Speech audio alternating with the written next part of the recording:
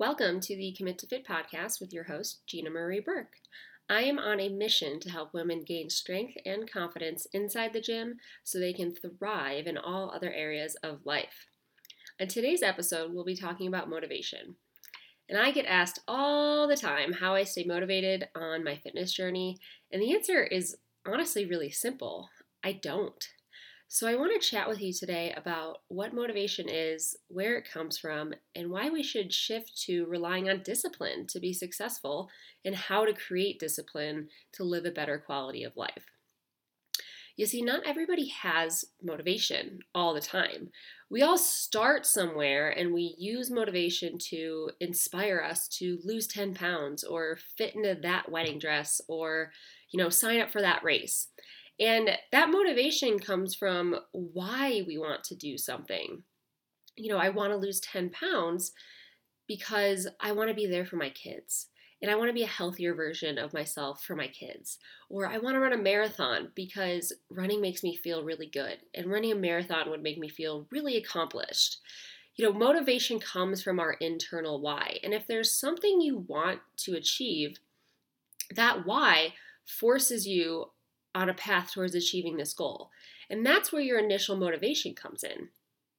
But on the flip side, how much effort you actually put in order to achieve that goal, that's where your discipline has to show up.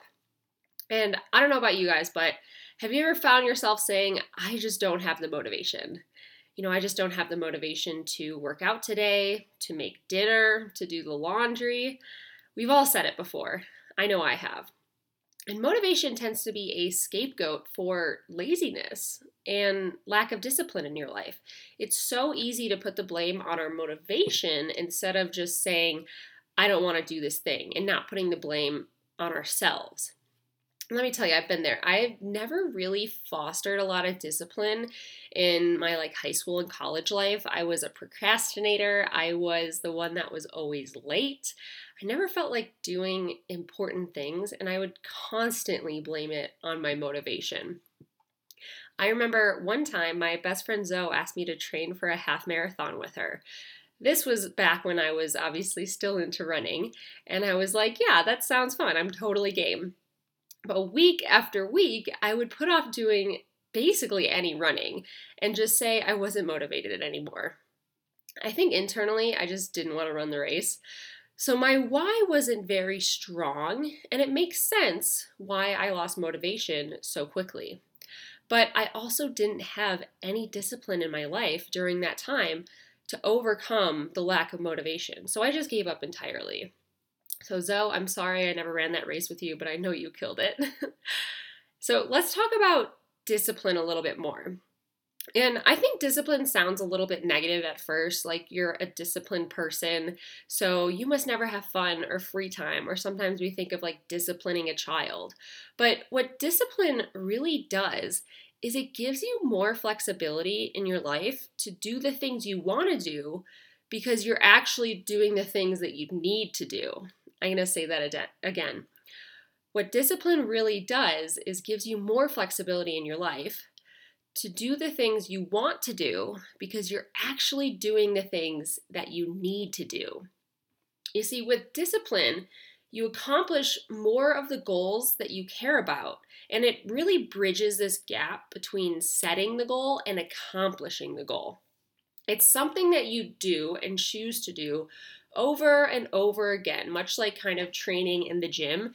It's the work that you put in, and it's just like a muscle as well. You have to train it. So, how can you foster more discipline in your life? And how can you foster discipline to keep you accountable in your fitness journey and in other goals that you have in your life? So let's kind of run through a couple of tactics that I have used and some things that I've researched. So the first one is you're going to want to write down your goals. What do you want to achieve in your health and fitness this year? What do you want to achieve in your relationships this year? What do you want to achieve in your finances this year? You need to write down goals in these important areas of your life. I don't know what the statistic is, but I'm sure you've heard it before. When you think about a goal, you are significantly less likely to achieve it versus when you write down a goal, I think you're like over 50% more likely to actually achieve it. So first step is to write down your goals. What do you want to achieve? And I would also encourage you to write down, why is that important for you? We've got this goal, and, I think sometimes we can make these really, really amazing goals. Like, let's say I want to make $1 million. Totally possible, but why the heck do I want to do that? What's really going to drive me? And understanding your own personal why will help you show up a little bit more for it. So write down your goals. Next one is to reverse engineer your goals and make a plan. So a goal is only as good as its plan. So if you want to lose 10 pounds this year, maybe your plan is, I need to work out 3 times a week. I need to start eating more fruits and vegetables. I need to meal prep every single week and go on a walk every single day. Like, those are your 4 things that you're going to do.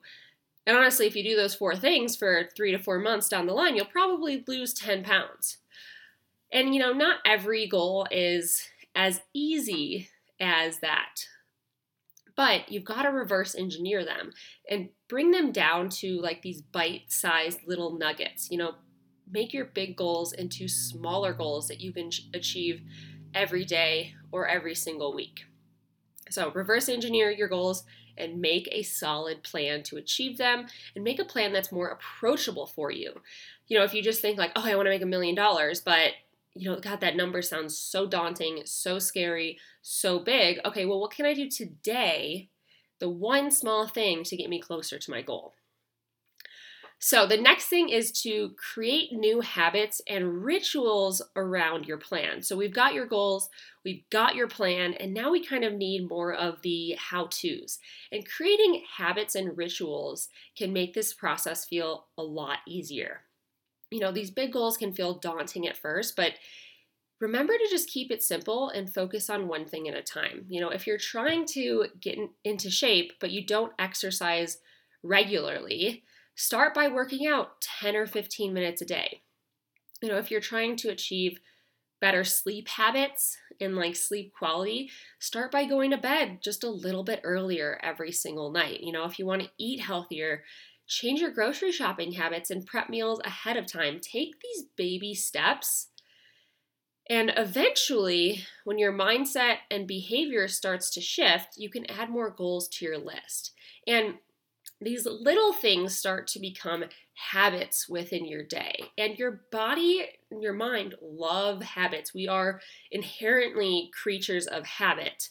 So when we do some of the same things every single day, it's really working for us versus against us. So create some new habits and rituals around your plan.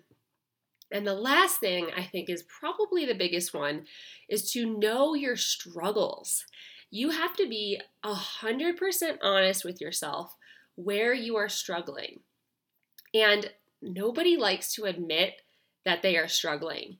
But when you do, you can see what needs to be done to improve. What is really keeping you from sticking to your plan? Is it a hectic work week? Is it that, you don't know how to grocery shop or cook meals at home?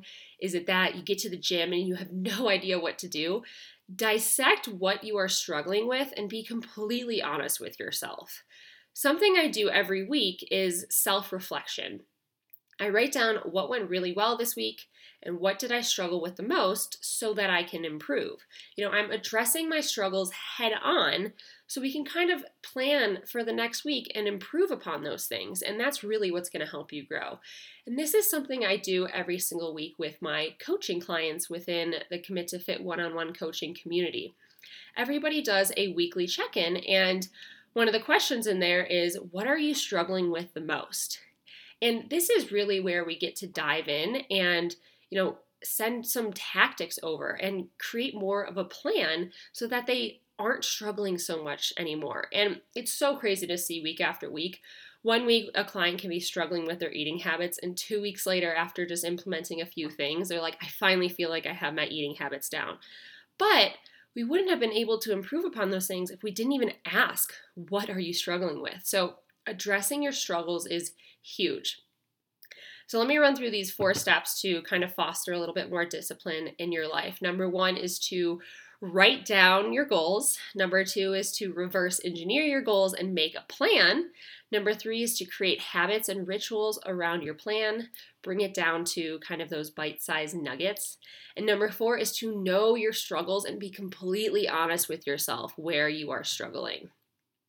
So when you start to foster more discipline in your life, you can do so many amazing things. Like, discipline really kind of drives you to succeed when you are feeling like you're faced with a challenge, and kind of helps you conquer some of your fears. It helps you create more positive habits, and it also teaches consistency, and it is a very, very high quality skill to cultivate and something that no one will ever take away from you. So that is all I've got for you today on motivation versus discipline. If you enjoyed this podcast, if you took a little bit of inspiration or a learning nugget from it, please share with someone that you think might enjoy this podcast as well. Please subscribe to this podcast and take 10 seconds to give us a rating and review. I'll see you next week.